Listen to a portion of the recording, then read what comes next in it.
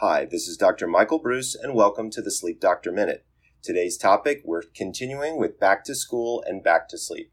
You've made a plan, you understand your child's chronotype, and now you know how much sleep your child needs. What's left? Use your child's wake-up time to set their bedtime.